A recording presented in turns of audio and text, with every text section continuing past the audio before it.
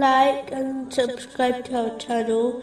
Leave your questions and feedback in the comments section. Enjoy the video.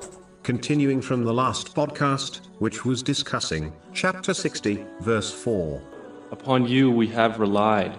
Specifically, it was discussing a narration found in Jami' Tirmizi, number 2344, which mentions the importance of trusting in Allah, the Exalted. The third type of actions, in respect to trusting in Allah, the Exalted, are those things which have been set as customary practice, which Allah, the Exalted, sometimes breaks for certain people. An example of this are those people who become cured of illnesses without the need of medicine. This is quite common, especially in poorer countries, where medicine is difficult to obtain. This is linked to a narration found in Sunan Ibn Majah, number 2144, which advises that no person will die until they utilize every ounce of their provision which was allocated to them, which according to another narration found in Sahih Muslim, number 6748, was allocated over 50,000 years before Allah, the Exalted,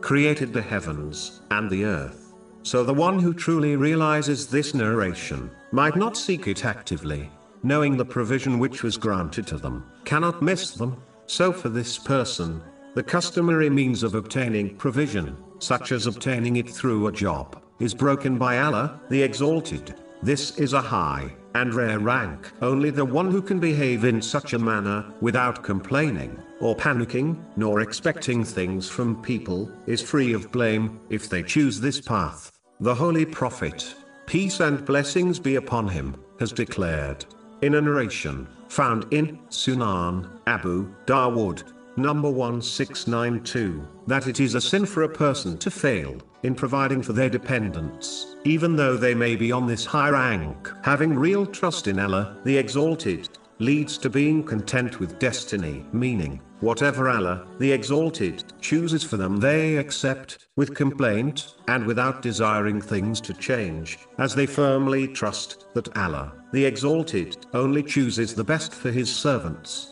This attitude encompasses every aspect of one's life. To conclude, it is best to follow the traditions of the Holy Prophet Muhammad, peace and blessings be upon him, by using the lawful means one has been granted, firmly believing they are from Allah, the Exalted, and trust internally that only what Allah, the Exalted, decides will occur, which is undoubtedly the best choice for each person, whether they observe this or not.